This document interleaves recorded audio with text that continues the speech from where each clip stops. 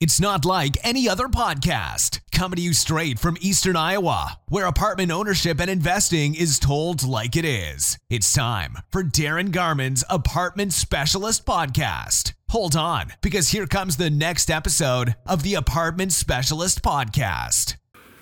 Hey there, Darren Garman here, and today we're going to talk about three things, and it's really the three reasons that you need to be considering investing in and or purchasing your own multifamily property, even in a hot market. Now I'm going to say that again.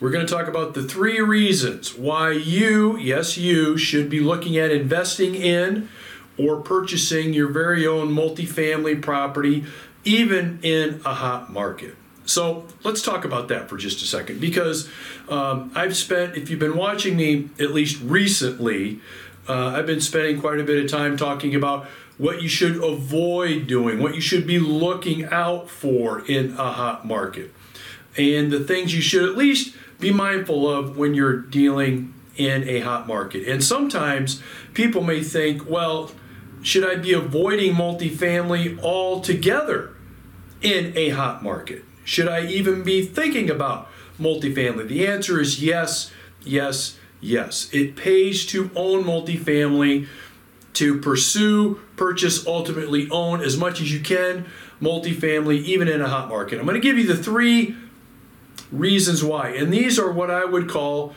the three not so obvious reasons everyone, including you, should be looking for owning and investing in multifamily, even in a hot market. Now, before I give you those three things, those three reasons you should be doing that, I want to ask you to please, after you watch this video, leave me your comments. I'd love to hear from you and love to get your feedback. Okay, that's number one. Number two is subscribe to this channel if you are serious about multifamily, because that's what we do here. We are all things multifamily here on this channel.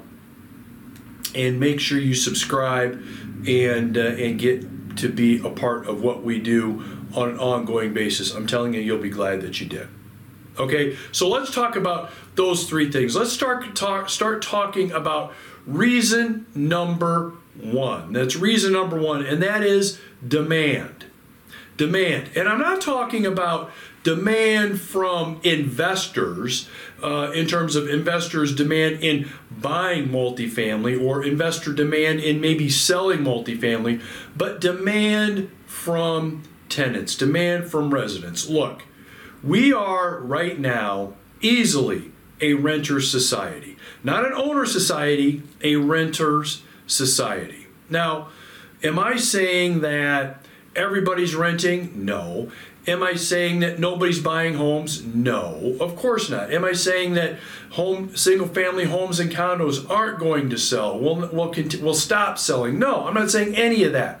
There will always be demand for people wanting to buy and own as owner-occupants, okay, their own single-family home or condominium. Always going to be the case. However, every year, more and more people want to and need to rent.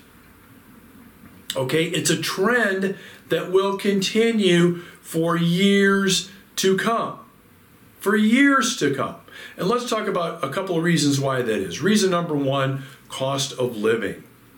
Hey, look, it costs more to live today than it did yesterday. It's going to cost more tomorrow. It's going to cost more next month, next year, etc. And yeah, we can talk about inflation and we can get into the weeds on this, but look, you know and I know that the cost of living will continue to go up. You throw things in there in addition to that, like savings, college tuition, health insurance, a couple car payments. I mean, once you get all those things locked in there, a lot of people have to rent. Okay, so cost of living is reason number one, while the demand is going to continue. All right. Number two, affordability of single-family homes and condos. Well, and you can make the argument that maybe that's the same as cost of living, but look, what are construction costs doing? They're continuing to go up. All right, up and up. Do you think construction costs will go down? I doubt it. they're going to continue to go up, which will continue to drive the price of housing even higher and higher and higher than even what it is today. And I could name 4 or 5 other little sub-reasons, but bottom line is this: cost of living. Okay, people will want to, need to rent. So demand, okay, demand, number 1 reason. Number 2, protection. That's right, I said the P word, protection. What am I talking about with protection, Darren? What do you mean? Well, let me ask you a question. If I own a 100-unit apartment property, are you going to be able to steal my money? Are you going to be able to break into my account of my 100-unit property? No. You see, when you own a physical asset, people can't come in and break into it. There's no cyber crime. There's no breaking into your Wi-Fi. There's no hacking into your computer system and actually stealing your 100-unit apartment property.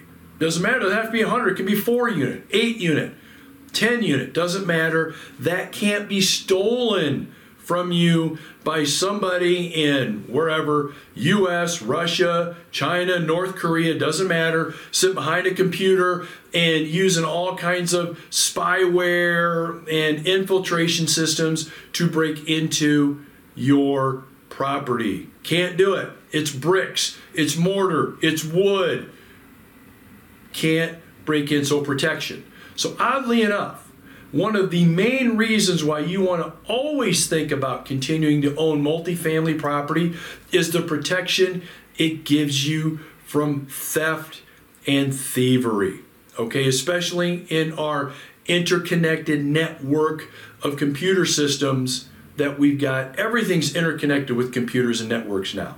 Okay, and so even compared to a bank CD, I would argue that a multifamily property has less risk of being stolen than a CD in a bank. You're probably saying, Darren, I got a CD at the credit union. How can that? Look, if it's hooked up to a network, if it's hooked up to a computer system, there is real threats to that being stolen. And by the way, before you say, oh, look, they can't break into my account at my bank or our country's computer systems are broken into, hospital computer systems, schools, every computer system imaginable that you can think of, that you would think, hey, they can't break into that, gets broken into, held for ransom all the time. Now, in addition to that, what about how many times have you read in the newspaper or online or in a magazine about somebody's company's credit card information being stolen? Right? Personal information of their customers being stolen. Happens every day. We read about it at least once or twice a week. Well, guess what? When you own that 15, 20, 48, 100-unit apartment community, they're not breaking into your information and stealing from you. Okay? Now, look, reason number 3, outstanding rates of return. Outstanding rates of return. Now look, you and I could talk about, well, this investment has a better rate of return than that one, and I'm always looking for the best rate of return, and this is better than that one, etc., etc., etc. And you and I could argue about that all day. But what you're missing in your argument, I would say, is predictability. Predictability. Because when it comes to multifamily, even in a hot market, the performance of that multifamily property or properties are going to be pretty damn predictable.